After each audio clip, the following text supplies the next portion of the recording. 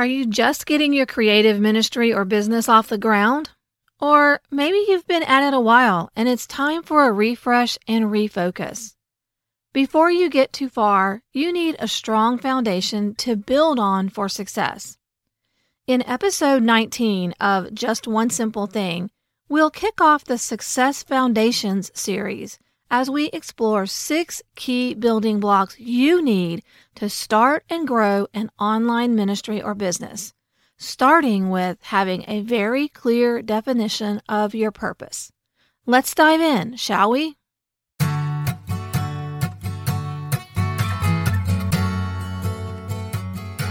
Hey friend, welcome to Just One Simple Thing, the podcast where we find the intersection of practical solutions, biblical truth, and creativity as you lead in ministry and business.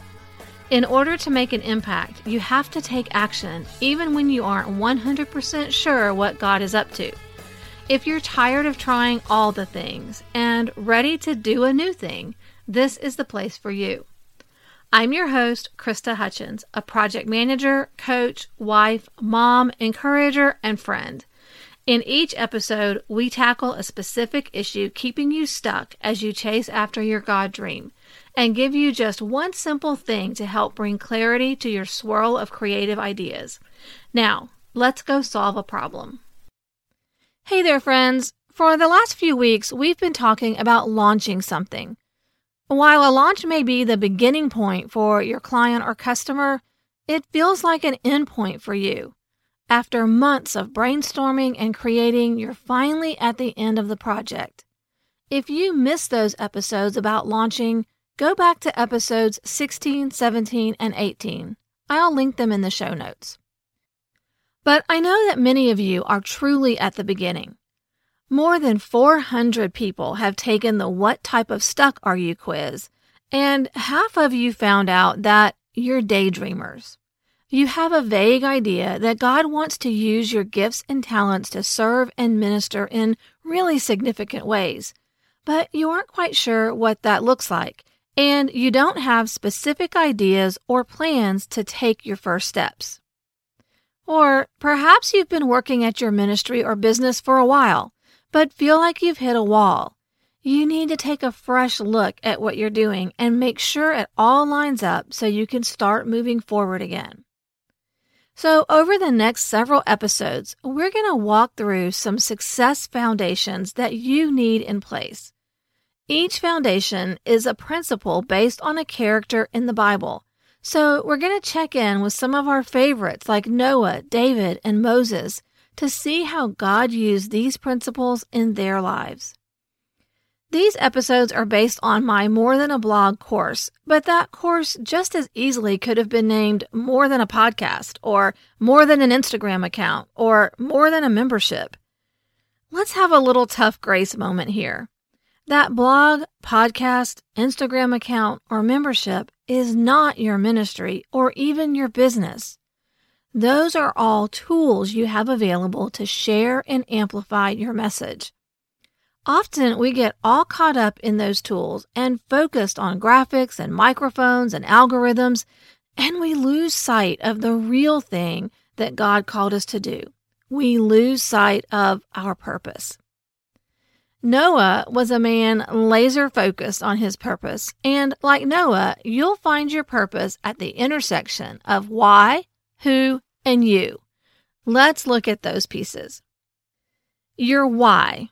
In Genesis 5, God tells Noah, I'm going to put an end to all people, so make yourself an ark, everything on earth will perish, but I will establish my covenant with you, and you will enter the ark, you and your sons and your wife and your sons' wives with you. And so Noah did everything just as God commanded him. God knew Noah was a man and father and appealed to the need he knew would be first on Noah's mind. God provided a way to save Noah's family.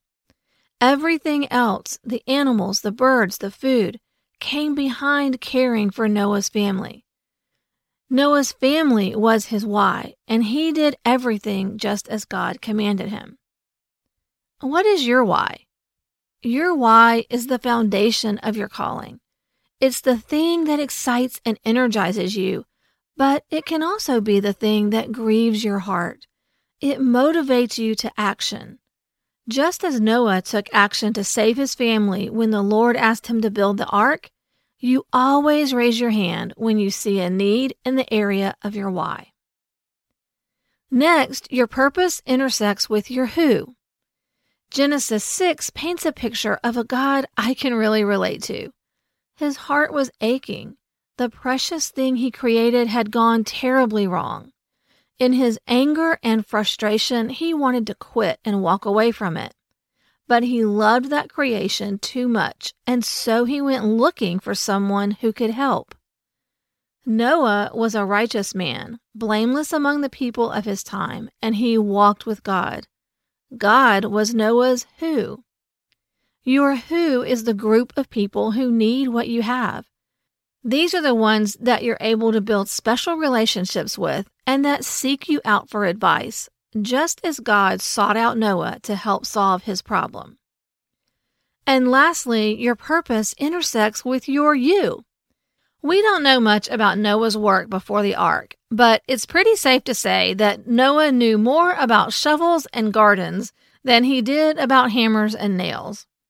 But God saw something different in Noah that he could use. He saw a man who could follow instructions. He saw someone who would stay dedicated to a task over the long haul. He saw a husband and father who would do anything to save his family. You have unique life experiences that give you something to offer. What are they? Think of the things that are burning in your heart to share with someone. Your you includes your personality traits that contribute to the way you will reach your who. To be authentic in your calling, you will have to give of yourself. So, what part of you are you willing and able to give? Just as he saw something in Noah, God sees things in us that we have no idea are there, and he challenges us to use those things for his glory. It may be a skill or hobby that you've never seen as a ministry, or a way with words that surprises you, or a capacity to extend grace and forgiveness that goes beyond expectations.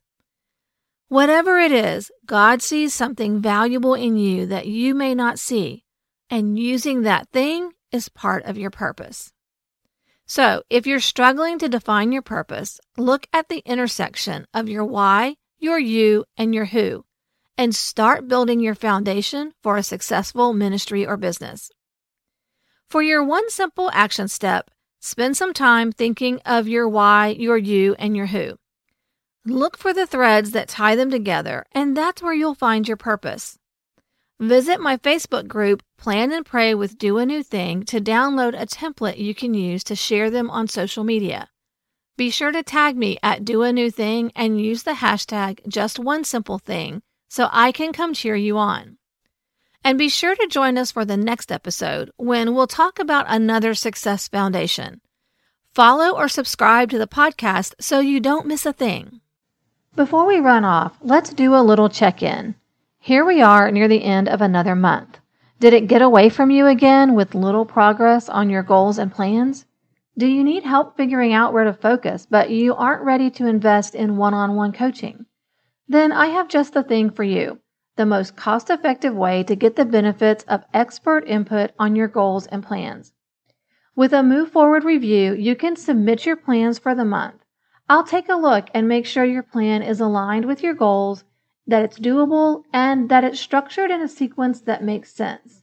Then I'll email you my feedback along with resource recommendations for areas where you may be stuck, and perhaps a little tough grace if you need it, just like I give in my one-on-one coaching calls. Y'all, I'm just being honest here. This is the biggest bang for the buck of all my products and services.